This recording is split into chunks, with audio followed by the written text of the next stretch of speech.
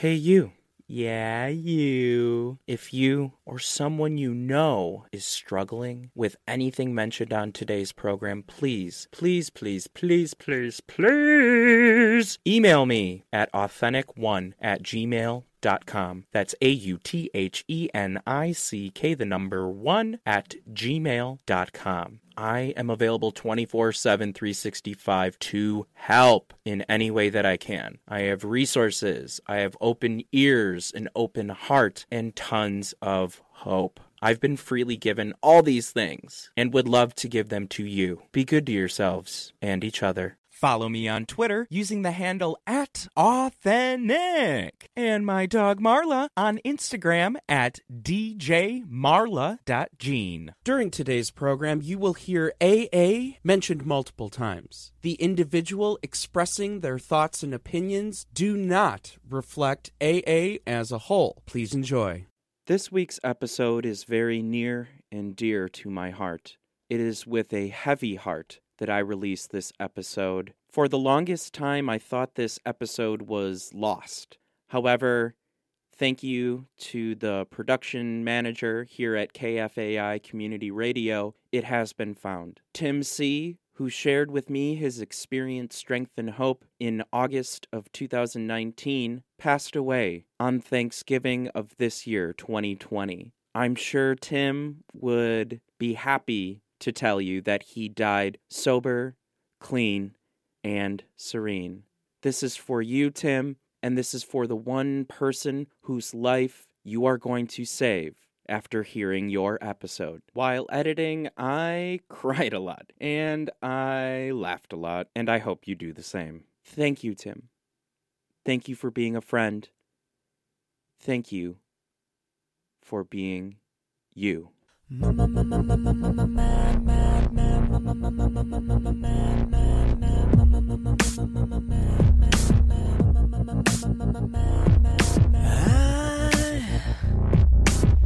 can't get these memories out of my mind, and some kind of madness has started to evolve.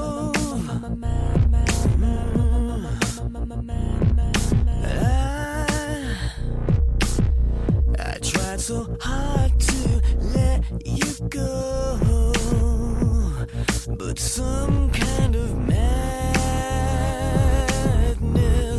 is swallowing me whole. Welcome to the show. You are listening to Authentic, where we get authentic. Yeah! Here on Authentic, where we get authentic, we talk about all things recovery. Well, what do I mean by that, all things recovery? Well, what I mean by that is if you are still living and breathing on this earth, you are in recovery from something. As for myself, I am in recovery from alcoholism. I am an alcoholic. I'm also a drug addict. I'm a compulsive gambler. I have an eating disorder. I have bipolar disorder. Really? The list could go on and on and on. Luckily for you, today's show is not about me. It is, however, about two people. First is my guest, Tim C. Second is the one person whose life Tim is most certainly going to save by sharing his experience, strength, and hope with you here today. Because if we help one person, then we've done our job. We want you to know that you are not alone. We are here to smash stigma. We are here to get vulnerable, and we are here to share hope. Without further ado, Tim, welcome to the show. Oh, thank you, Nick. Would you like to tell us a little bit about yourself, Tim? And why you're sitting in a chair across from me in this crazy studio on a Sunday night? First of all, I don't like to think of myself as being in recovery so much as having recovered. I want to feel like I've recovered, not like I'm in the act of recovering. And what are you recovered from? Being an asshole. Terminally stupid, a drug addict, and an alcoholic. been pretty foolish through my whole life. I'm 69 years old, soon to be 70. I feel like I finally maybe have my shit together at this point in my life. I don't know that I really have ever had it completely together before. And some people might challenge whether I have it together or not right now. That's why I say, that's why I like to say I'm recovered as opposed to recovering. Maybe that's vain of me to say that I'm recovered as opposed to recovering. I don't like the word I don't like it when people talk about being in recovery. I want to say, like, recover already. Recover. Don't take your time with it. No, there's a whole thing that I remember when I was like, oh boy, years ago.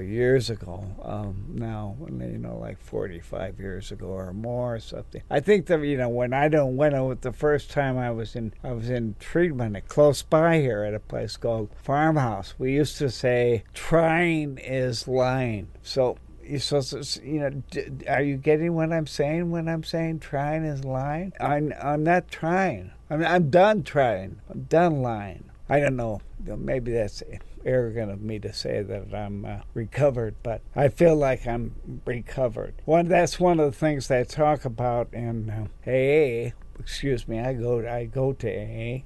I can divulge that about myself. They refer to themselves as the first 100 people who had recovered, and the people who recovered from a seemingly hopeless state of mind and body or whatever. I go with that. Excuse me. You identified yourself as an alcoholic and a drug addict. Yeah. When did you start using those substances?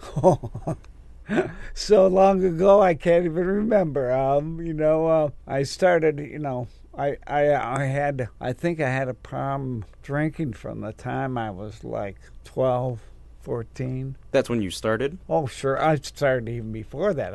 My mother drank quite a bit, and I was my mother's bartender. That's how I started. My first drinks were gin and Coke. Can you believe it? Yeah, horrible. And I remember my father used to, we'd have corned beef sandwiches at our house about once a month on a Sunday, and he'd always let us have a beer, and so that was a big treat for me, having a beer. We drank Ham's beer in little ponies, and I liked it right away. I liked the whole idea of it. I saw people having fun. My parents were party people, and they'd always have parties. I can remember that I used to hang out around their parties, and I'd see people drinking, and there was some conviviality, and I associated that with drinking. So I was hooked at an early age. You discovered that you had a problem with alcohol. I had a problem right from the beginning. Right, but you realized that you had a problem right around 12 or 14, you said. How did you know that you had a problem? I mean, you're fucking 12 years old. You're in middle school. Well, let me tell you something about it. I still scotch from my father drinking, and it wasn't sophisticated at all. It was like slugging it down and stuff like that. So you weren't using a snifter? No. My body would lose all control, and I don't want to get into it beyond that to say that my body would lose control. I appreciate you not going into details. Now looking at you as an almost 70-year-old, I don't think I'm ready for any sort of visual. So that was a problem when I was 15 years old. But I was hooked on the whole lifestyle from being a kid. I wanted to be an adult because they had fun. They could smoke and drink and stuff like that. I had a really sort of unpleasant childhood for some reason, and I don't know why. And I always thought that I would finally get past it and things would be okay. As it turned out, they never were. Problems is a teenager. I got thrown out of school. It all had to do with a bunch of it had to do with drinking and sneaking around and being a sneak and a bit of a thief. I was a mess. I was a total mess as a kid. By the time I was 23, my father was taking me aside and taking me to a counselor. Son, I think you got a problem with drinking. Could I have a beer before we go off to treatment? That's what my response was. Right away I thought, I was sort of like relieved finally, in some ways. That you weren't alone with the thoughts that you were out of control or that you couldn't control your drinking, That or I might get some help now. because you were already tired. Oh yeah. By that time, you had already been drinking, so we're talking about the age of 23. You probably started drinking, let me just throw out a number, 6, 7? At age 6, age 7? Yeah. No, are you kidding me? I'm not. No. Hey, I did because I tasted my mother's drinks. Right, so that's when you started drinking. Oh yeah, I suppose so. Right. I suppose so. Yeah. That's when alcohol first touched your lips. So at the age of 23, you had already been consuming alcohol for 17 years. Oh yeah, and I had when I turned about 17. And you got to understand, I was born in 1949. So in 17, that was, it was in 1966, 67, I started smoking grass and was into the drug culture. And by the time I was 23, I had graduated to cocaine. Okay, let's back up for a second. Okay. So when you were introduced to drugs, what age were you at? Oh, When's the first time you smoked weed? probably when I was about 17, 16 or 17. It was fun. We had fun. It was forbidden fruit, It was cool. Was that more appealing because alcohol was more readily available to you since a very young age? Was it just one of those things that, hey, let's take this to the next level? Yeah, yeah. So you were mixing alcohol, drugs, and all that. Yeah. And then you found cocaine. And then I found cocaine. What age were you at? Probably 21. Do you remember the first time you used cocaine? No, I don't. Frankly, I don't. But I know by the time I was 23, I already had a serious addiction. In hindsight, you can call it a serious addiction. But at the time, what did you think was going on? Is that what you thought was going on? You're like, hey, I'm really addicted to cocaine. Yeah. Or was it like, oh shit, I can't stop? Take me through what was going through your head at the time. When I was 23? Mm-hmm. Oh, yeah, I can't stop. I'm addicted. It's already become a problem for me. And it wasn't casual use at that point in time. What did you like about cocaine? I kept thinking that I thought it would give me confidence. Confidence for what? Mostly in sex. That it would be easier for me to interact socially with women. I was deathly. I had 3 sisters, and I was deathly afraid of women. I wasn't afraid of them, but of girls. I wanted to have a girlfriend, but I was absolutely scared to death. The thought of asking someone. Now I talk about going to have coffee, but then anything, it scared the hell out of me. Did that stem from, can you remember, did that stem from any poor experience of rejection or anything like that at a young age? That fear had to come from somewhere is really what I'm getting at. If they weren't related to me, I had a problem talking to them. Right. Where did that come from? I don't know. You don't know? I don't know. I thought any number of drugs and any number of combinations would make it easier for me to get along. Did it? No, absolutely not. Absolutely not. So the experiment was a complete and utter failure. It still is.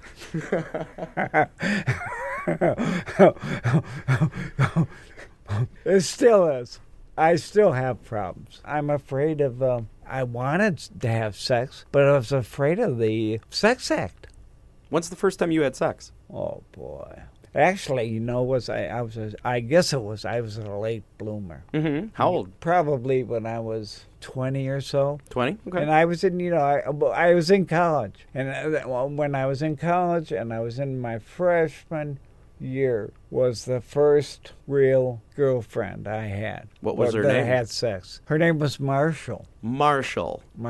And she was like Penny Marshall. No, not Penny. Her name was Marshall was her first name, Marshall, and she had a twin sister named Sarah, and they were from Williamsburg, Virginia. And I was smitten, but I was scared to death.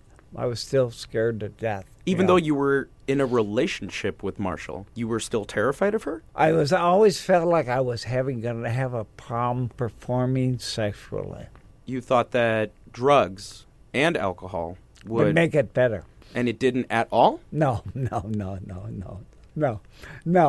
I really didn't. I always felt sort of this is really revealing. I've always really felt sort of inadequate sexually. Even when I've been married a couple of times, and even when I was married, I felt like inadequate sexually. I'm hoping it changes. No, I'm going to let you go, man. I'm going to let this plane crash and burn. Yeah, No, I'll change the subject for you. Okay, let's go back to 23 when your dad first took you to see that counselor. Yeah. What did that look like? He said, son, I think you have a problem. He didn't say that to me. No, he said, I want you to meet this guy. I don't remember him saying that to me. My father wasn't a person to confront me pretty much about anything. He was a mild-mannered, I thought. He wasn't about to confront me. He'd have somebody else do it. He'd introduce me to someone who would say, you got a problem. Okay, so what did that first interaction look like with the counselor? Well, the guy asked me a bunch of questions, and it became obviously apparent that I had a problem with drinking. It came apparent in your own mind? Well, I knew it. It was right out in the open. Yeah, it came out in the open. They didn't know how bad. I don't think my parents knew how bad it was, but it was bad. 2 DWIs in a year, and couldn't seem to get my act together at all to go and get a job. I found myself living with some people, and it was just a sort of an unwelcome guest at that point in their house, and I couldn't find a place. I couldn't find a place to live. I couldn't take care of myself. So you went to go see this counselor. What came of that? I went to treatment. You went to treatment. I went to treatment here at St. Mary's Hospital. Did you ask to go? Was it suggested of you? It was suggested that I needed it, yeah. And you agreed. Did you put up a fight at least? I was compliant. Compliant. I complied with other people's belief that I needed help. I sort of thought, well, I'll give this a try. Maybe they'll teach me how to drink. Maybe I'll learn confidence. And hey, it's worth a try, right? Yeah. Hey, we're going to take a little break, and we'll be right back with some help and what that looked like for you. But first, we're going to send you to a padded white room.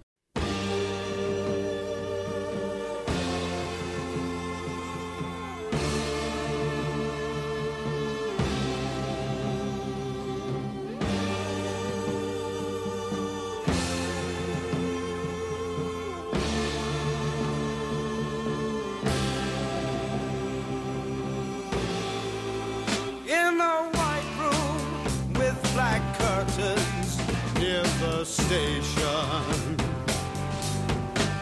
black roof country, no gold pavements, tired starlings, silver horses ran down moonbeams in your dark eyes. Dawnlight smile on you, leaving my contentment.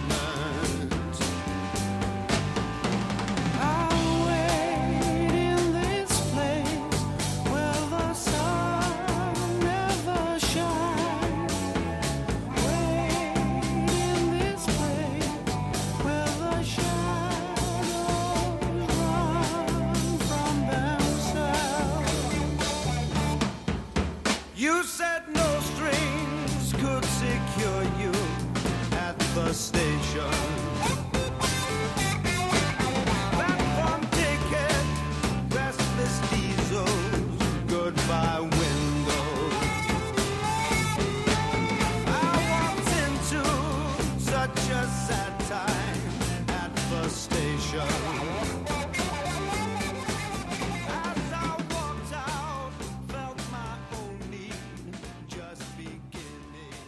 Welcome back. Tim, welcome back. Thank you. You told me that you wanted to listen to some Cream, so I thought I'd hit you with that. Good. How do you feel about it? I liked it. Okay, good. You know, I don't listen to a lot of music anymore. When I was younger, I listened to a lot of music, but I don't listen to a lot of music anymore. You just listen to the music inside your own head, right? I don't know about that. It's pretty chaotic. Before we went into the music break, you were talking about how you went into treatment for drugs and alcohol for the very first time, and that you were compliant. Mm-hmm. You were talked to by a counselor, and it was suggested of you to go to treatment for drugs and alcohol, and you were compliant. Why? I realized that my father thought it was a good idea, and I wanted to please him as much as anything. Where did that father pleasing come from? Was it just regular old father-son, I want my dad to be proud of me thing? Or was there something deeper than that? Oh, my father intervened in my life before. I'd seen psychiatrists when I was... Before you went and saw the counselor? Yeah, when I was 14, 15 years old. The whole recovery thing wasn't really new to me, even at age 23. It was the first time they talked about alcohol, or that I'd said how much I drank, or how much drugs I'd used. I don't even think my father knew at that point. I went to treatment at St. Mary's Hospital. Close by here, it was on Riverside Avenue. It was like one of the earliest, well, not the earliest. Yeah, I think the earliest treatment center was probably Hazelden. But this is one of the earliest urban ones. They had sort of a way of doing it. It was confrontational. Did it piss you off? No. Confrontational can be almost sounded the way that you said it, like it had a negative connotation to it. Confrontational. That sounds like an argument or a fight. Well, I ended up subsequently, at St. Mary's was actually less confrontational than what I came to later. I went to a place here in the West Bank where we're close. A few blocks from where we are right now, a place called Farmhouse, outpatient treatment. What were you learning in this outpatient treatment? Well, that it was a piece of shit. That's kind. You're a piece of shit, Tim. And it's time that you cotton to that, and that's what that's how I thought, you're messed up. I went to therapy groups, all kinds of stuff, Did you find that helpful? Oh, yeah, I don't know if it really helped me. I think, like my father, for instance, ended up thinking it was just screwing me up. The stuff that I did with the farmhouse and in the therapy that I did. He said it got really confused. I was confused. I was into, all this crap. My father had a good friend. My father lived in Florida, and he had a good friend there who was an alcoholic. And he was one of the first people in Hazelden, which, was a long time ago. He believed in Alcoholics Anonymous and the 12 steps of Alcoholics Anonymous. And what I was doing at Farmhouse wasn't the 12 steps of Alcoholics Anonymous. What were you doing? I was the therapy crap. It was therapy. It was crap. It was therapy stuff. And it was like navel gazing, It was like, it wasn't, AA is totally different than that. And although you do a certain amount of navel gazing in AA, but it's different. It has a program of 12 steps that you follow, and it's really structured and orderly. I didn't know I craved that. I didn't know that. I wanted something to have my life make sense. My life just, I was a mess. I was a total mess. At this point, were you still consuming drugs and alcohol, or were you completely abstaining? I quit. I quit. So, and how in old? 1973. That was the first time I quit. And I was sober for about 3 years. And 3 years. Oh, I was miserable. I wasn't happy. Were you lost? Did you miss drugs and alcohol? I was too young to quit. Ah, there it is. The truth exposes itself. You were too young to quit. 26 rolls around. You decide that sobriety is not for you. I was in therapy, and I got really weird at one point, and I thought to myself, I'm either going to jump out of the room, out the window, or I'll get drunk. And you decided to get drunk. I decided to get drunk. That was a good choice. But of course, you get drunk, then there's a price to pay. I felt crap afterwards. I'd failed. And I didn't stay drunk for long, just a few days. And then I went to detox. Did you go to detox the first time around? No. Okay, so this is your first time in detox. This is my first time in detox. Okay, so you get through detox, and then what happens? I called my father. Of course you did. I called my father.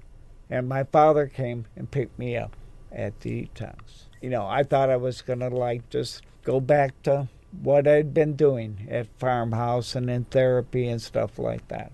And my father, who had this friend who was in AA in Florida, had coached my father about how to talk to me about it and stuff like that. And my father said to me, "You need my help." Yeah, I need, you get me out of detox. I need your help.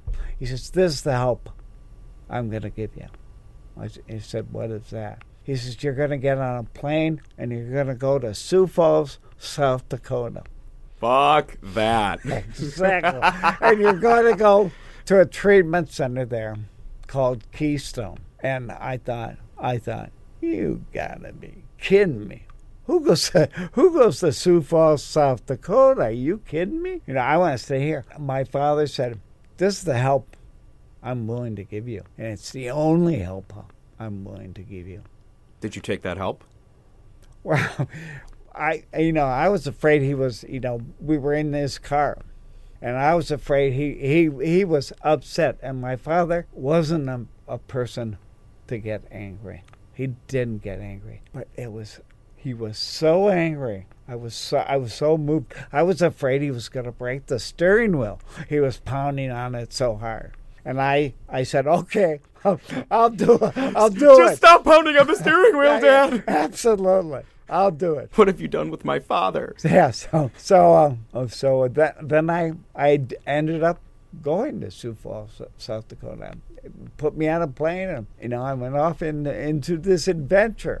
How was that different than Farmhouse? Oh, it's totally different. It was a treatment center, and what they believed in was Alcoholics Anonymous and the 12 steps of Alcoholics Anonymous. And all the counselors there were recovering alcoholics. And they weren't psychiatrists, or they weren't psychologists or anything like that. They just believed in AA. The other thing was, they didn't confront me. They said, "You don't need to be beat up. You beat yourself up enough in life already, and you need to be taken care of." And some gentleness. They treated me very gently. They introduced me, really gave me an introduction to Alcoholics Anonymous. I'd gone to Alcoholics Anonymous before, and nominally St. Mary's Hospital believed in Alcoholics Anonymous. But, they had encounter groups and crap like that, So you went to Keystone, right? Yeah. How long were you there for? Well, 28 days. What'd you do after that? I came back here and I broke up with my girlfriend. Oh, Marshall. No, this is a different one. Oh, see? You said that you got problems with women, but you're just listing off. Oh,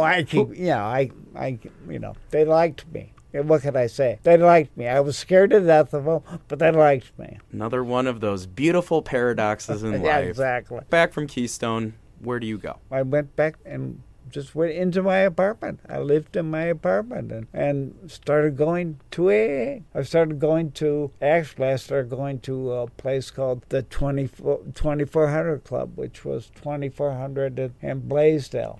and they had a club there. I started going there, and they were just good old time AA. The other thing that I did is I started dabbling again in the religion that I was raised in. That helped a little bit. You are enjoying your time in AA, or at least as much as you possibly can after going to treatment for the second time? Yeah.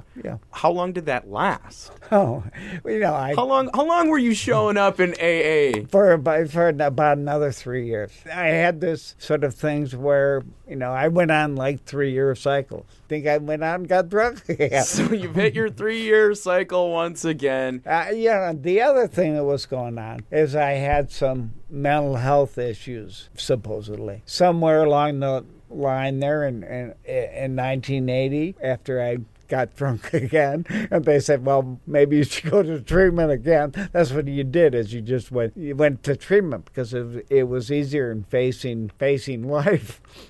let's go to treatment, and it buys you some time. What were these mental health issues that were presented to you? I was, at that point, I was diagnosed as being bipolar. They didn't call it bipolar. Well, maybe they did it. That was manic depressive. Doctor said, well, I think you might have a problem with manic depression or bipolar.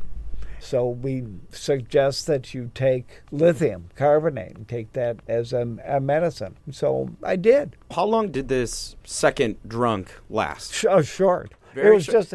You like those short little spurts? It's like, I gotta make sure that just get through about 2 hangovers, and then I'm ready for treatment again. And then how long did this next stint of sobriety last? Then I got involved with a new woman. You are just painting a picture of two Tims right now. Yeah, a new woman who actually was she was a bartender, but she didn't drink. She was she had been a stone alcoholic, but she quit on her own. Tough. She was tough. So I started hanging out with her. Subsequently, we married at some point in time. I didn't drink for about 8 years or something like that, 8 years and change. Then I started smoking grass again. I had a friend that was actually a friend of hers, and I had a friend, and I started going to the movies with him once a week. Started smoking grass again. Were you drinking at this time? No. Then I got divorced, and then Katie barred the door. What did they say? I don't know. All bets were off. Off to the races. I I had been taking this lithium for a while with this doctor, and then the same doctor, then he says to me, I wasn't on a very high dose of it, and he says, well, maybe you don't need it after all. And this is the guy who diagnosed me in 1980. And I said, what the hell do you mean? You're the one who diagnosed me as being bipolar. Now you're telling me that I'm not? And then, and he said, well, maybe you don't need to take it. And so I quit taking it. Then I started just cycling off into Never Never Land.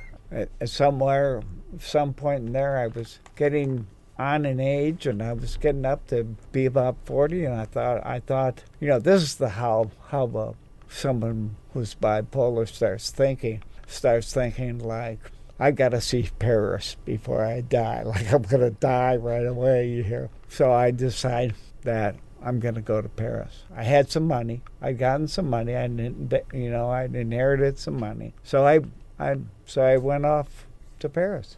In the process, in about that time, I started drinking again. That was like, I went on essentially a 25-year-long relapse or binge.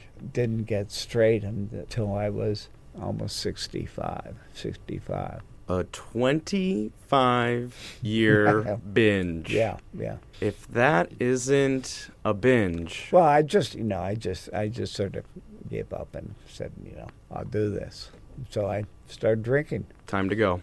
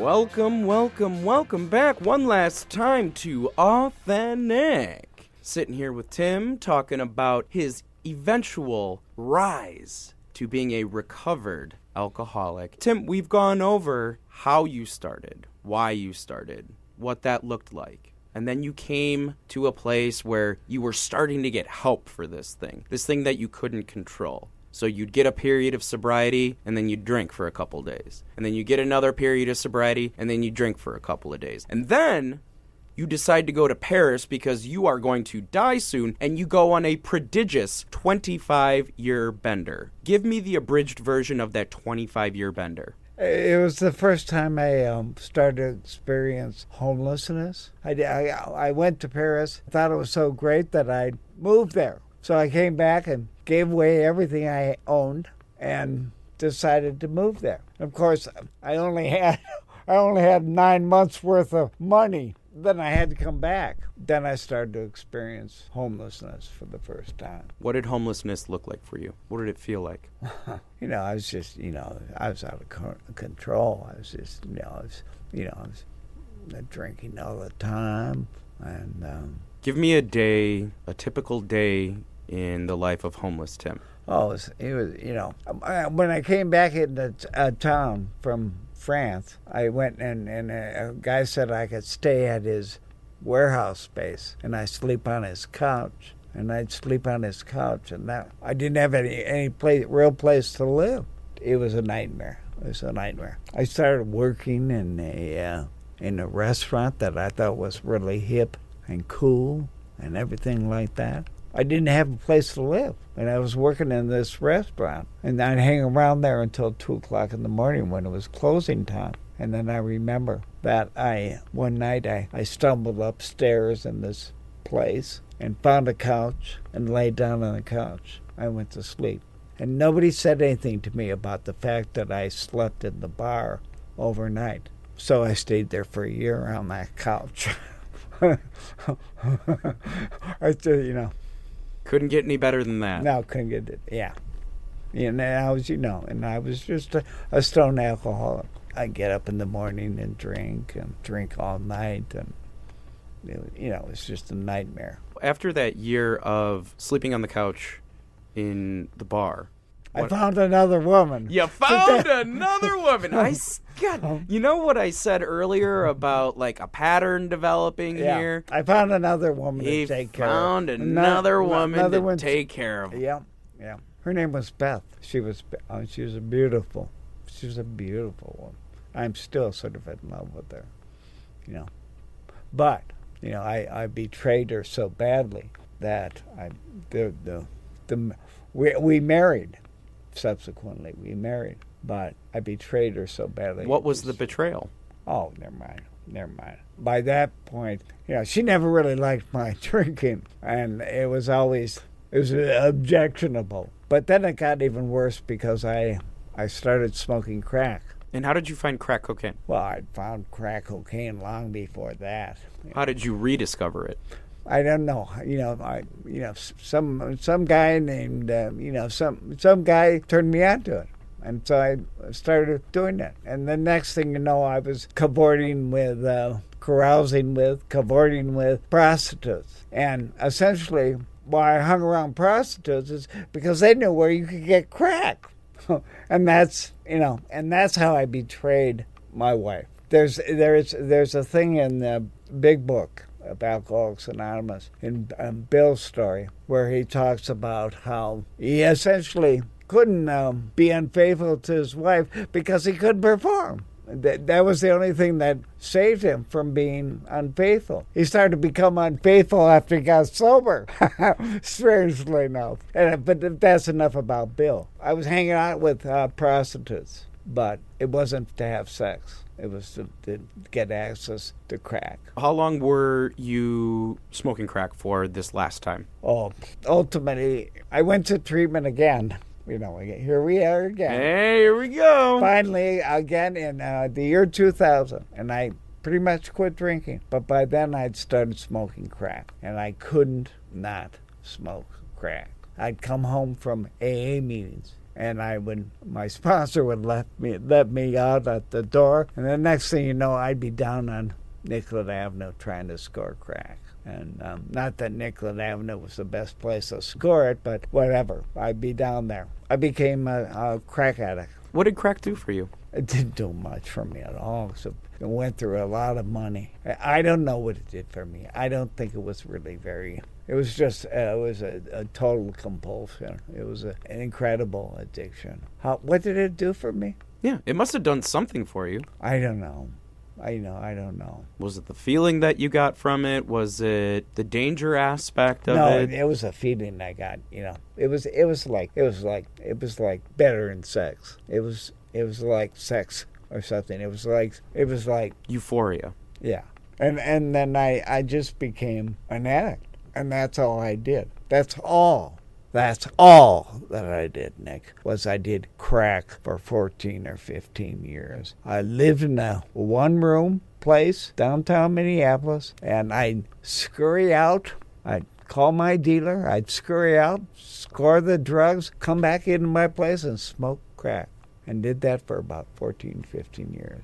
And that was it. Finally, it brought me to a total despair, and then I started to have some real recovery. I'd gotten divorced, and I was sort of like, I felt so bad about that. That was the biggest loss at that point in my life, and I could just smoke crack, regret, and have remorse for that. In a way, crack was your solution to your guilt.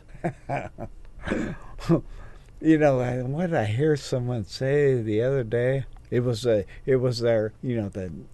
the drug or the alcohol was solution to all my problems, and it was the root of all my problems. That's what it was. I had gone back to see a new psychiatrist. One that was appointed to me. It was from the county.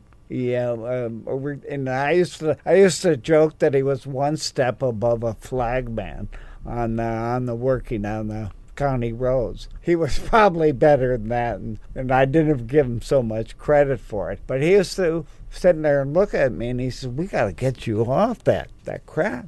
He says, "That's a young man's drug. That's not an old man's drug." And by this time, I'm starting to become an old man. He would shake his head and say, "We got to get you off that drug." But he never confronted me. He never, beyond saying that, he never said, "You're going into treatment," or whatever, or anything like that. He just let me go. And, I'd come and see him every 3 months, and he'd give me prescriptions for medicine. And then one day, I had a problem, and I couldn't see him for some reason, and I became totally, amazingly despondent, despairing. I thought, oh my God, I got to wait another 3 months to see this guy. And I became just total despair. Finally, at about 5 o'clock, this started in the morning, about 5 o'clock in the afternoon, I said, I really need help. And I called 911, and I said, I need help. And they said, well, what do you mean you need help? I said, well, I need help. And they said, are you going to kill yourself? They said, no. I said, no, I'm not that stupid, you idiot. I'm not going to kill myself. But I sure wish I was dead. That's what I felt like. I wanted to be dead.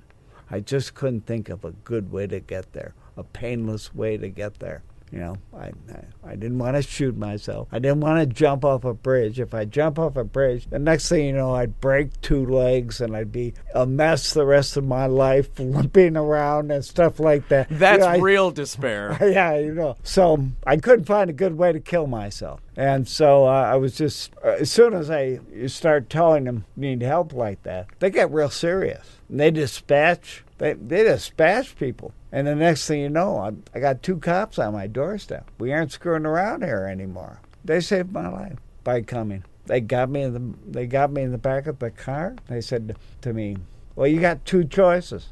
And I said, I thought this is going to be good. I said, what are they? They said, you can go to HCMC or you can go to Fairview Hospital. And I'd already been through Fairview 15 years before. And I thought it would be easier going to Fairview. So I said, take me to Fairview. And that started my recovery. That's how it started. And I got to Fairview, and I'm in their waiting area. They're doing all sorts of stuff, and I finally said to them, I said, do you have some fucking pill that will make me feel good now? Will you help me? And I think they gave me a shot or something like that. Got me through that tough spot. And the next thing you know, you've turned your will and your life over to the care of God. That essentially is what happened, is I turned my will and my life over to these people, and they said, here's what you do. They put me in a psychiatric ward because they didn't know what the hell to do with me. And then they got me ready to go to treatment. But I had gotten to the point in my life where I could hardly even walk. I just was taking baby steps. And so... Literally and figuratively. Literally. And, yeah. And I think I was in the psychiatric ward for 15 days or something like that. And once you got out? I went to treatment. I went across the street to alcohol and drug treatment. Another 28 days. Another 28 days. Okay. So you get out of there. Then what? The hell are you going to do now? They tell you when you're in treatment, they say, you gotta go to an outside AA meeting, and you gotta get a sponsor. And I was afraid that if I didn't get a sponsor, I couldn't come back to their meetings. So I got a sponsor, and that person helped me, took me through the 12 steps, took me through the 164 pages of what they call the big book. I started to take some advice at this point in time in my life. And I don't know what the hell happened, Nick. But, my life is nothing like what it's ever been before. And I'm in a whole new dimension. I'm so happy. I can't believe that a power greater than myself could restore me to sanity. I still take medicine that the psychiatrists give me. And I'll probably keep taking it. Some people in AA don't like you to take that stuff. I say the hell with them. They aren't my doctor. Fuck them. Excuse my language. Fuck them. They don't know. They don't know what I've been through, and they don't know. They sit there. Some of those people don't believe in the whole diagnosis of bipolar, whatever. Well, I can tell them that it is a real thing. I know exactly. It is a real thing. I've experienced it off and on my whole life since I was in my 20s. And so, whatever. So you joked around a little bit about that you couldn't figure out a way to kill yourself, so you didn't. And there was this pattern. I noticed multiple patterns throughout this story of your eventual finding the thing that would nourish you and continue to save your life on a daily basis, and that's a power greater than yourself. But that didn't necessarily exist, at least not to this degree, when you were in active use. It just blows my mind that someone that has gone through that many treatments, has gone to those lengths, has gone to a crack addiction, goes out for 25 years after having 6 years of sobriety, 3 years, couple of days, 3 years, and you go out for 25 years and then you find crack. You don't really hear too much about people that drink themselves to death. What you hear is, oh, this person overdosed. That's like the big story that you hear. You never really hear about the alcoholic that dies of cirrhosis of the liver, even though it happens every day. The big news story is how drugs are running rampant. When people's lives end in a multitude of ways, when they're using drugs and alcohol, could be an accident, could be suicide, could be anything really. Could just be an accident. You get hit by a car because you weren't paying attention. Why wasn't that you? Just blind fucking luck. That I've survived this long. It's just luck, the luck of the draw, and maybe a certain resilience, but You know, I can't explain it. Obviously, I've done everything I can to screw myself up, and you know. And yet you're still kicking. Why I'm you? Still kicking. Why you? Why? I don't know. He's got a better thing for me in the future or something like that. You know, I'm starting. You know, next month I'm going to the Holy Land. I've never been. I never thought I'd want to go, and I'm going, and I want to go, and I want to go. I've poo-pooed born-agains people, and yet I'm born again. I don't make a big deal about it. I don't wear it on my sleeve, but I'm pretty much a Christian. I've been dabbling in it all my life, off and on. I was raised a Catholic. I'm a cradle Catholic. And I've come back in my age, in the last 5 years, back into my religion that I grew up with. You've come back into this religion, and you say that it's blind luck of the draw, that you are sitting here with me having this conversation and not 6 feet under, right? Blind luck. Well, it's you know. Because you weren't one of those statistics, Tim, that must mean, in some way, because of the faith that you now have, that there's something there for you, like you just said, like there's a plan for you. What do you want your legacy as a human being to be now that you are where you are and you've gone through what you've gone through? What do you want your legacy as a human being to be? Well, I guess when, you know, I want to offer hope to people that there is a solution, that there is a salvation. Yeah, I don't know. I don't know, Nick. I don't know. I have no idea. Well, how do you offer that solution on a daily basis? If you want to help somebody, what does that look like for you? How do you help people? How do I help people? One of the ways I do right now is I started volunteering. Volunteers to me were suckers. Who the hell's going to volunteer? Pay me. Are you kidding me? And now I give countless hours volunteering and working with people who are like on the margins of society, homeless and alcoholics. And, you know, I work at a program in the church that I go to that has an outreach to people who are in poverty or in homelessness or whatever. We minister to them. That's what I want to do.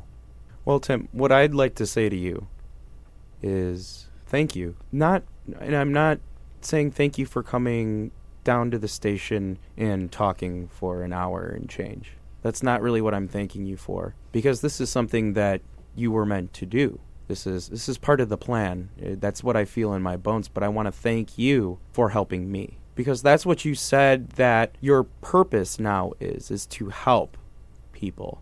And I want you to know that you've helped me. Thank you.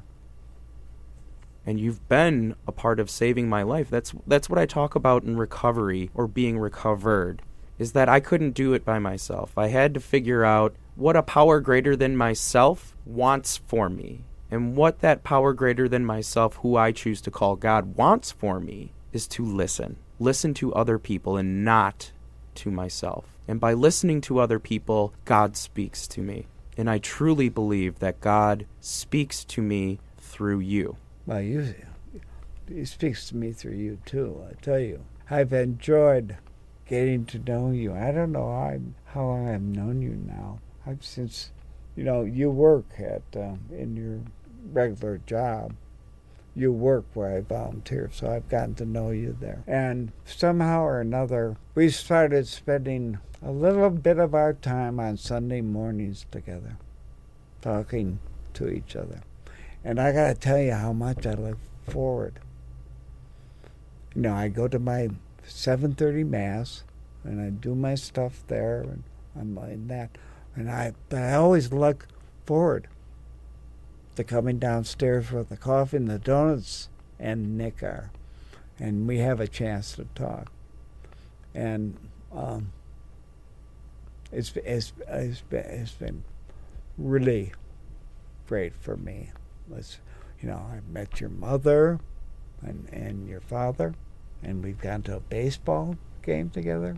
And I've become friends with you. And I wasn't really good I wasn't good with friends. I guess I always had friends, but I'm good friends with you.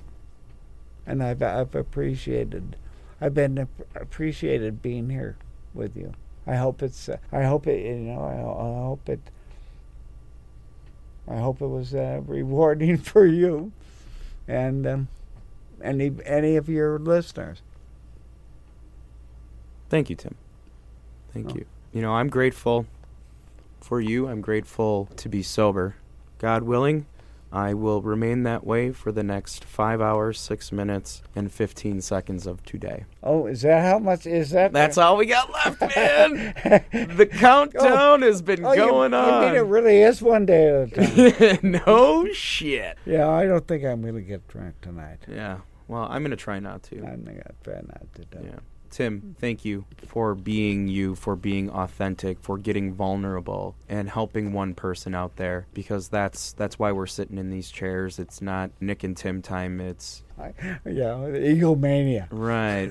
I mean, Nick and Tim were talking physically, but that's not what happened here. What happened here is hope. That's what happened here. I hope so. Is hope. Yeah.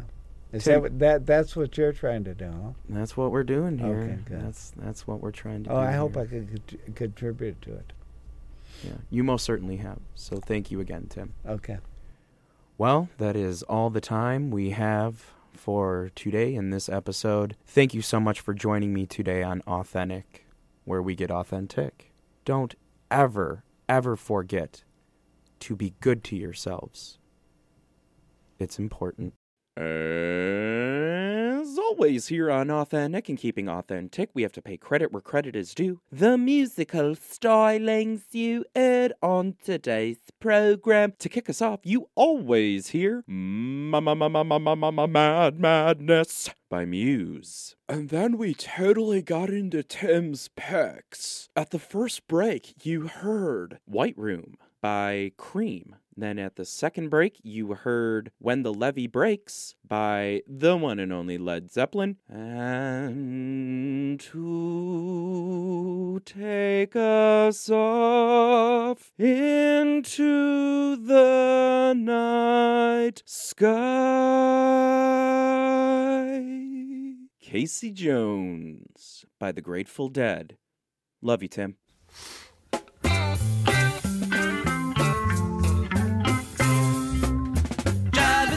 Train, pound cocaine. Casey Jones, you better watch your speed. Trouble ahead, trouble behind. And know that notion just crossed my mind.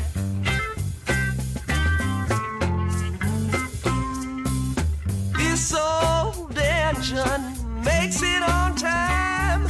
Leave Central Station about 9:15. At Trevor Junction at 17:02 at 9:45. You know it's traveling again. Driving that train, pound cocaine. Casey Jones, you better watch your speed.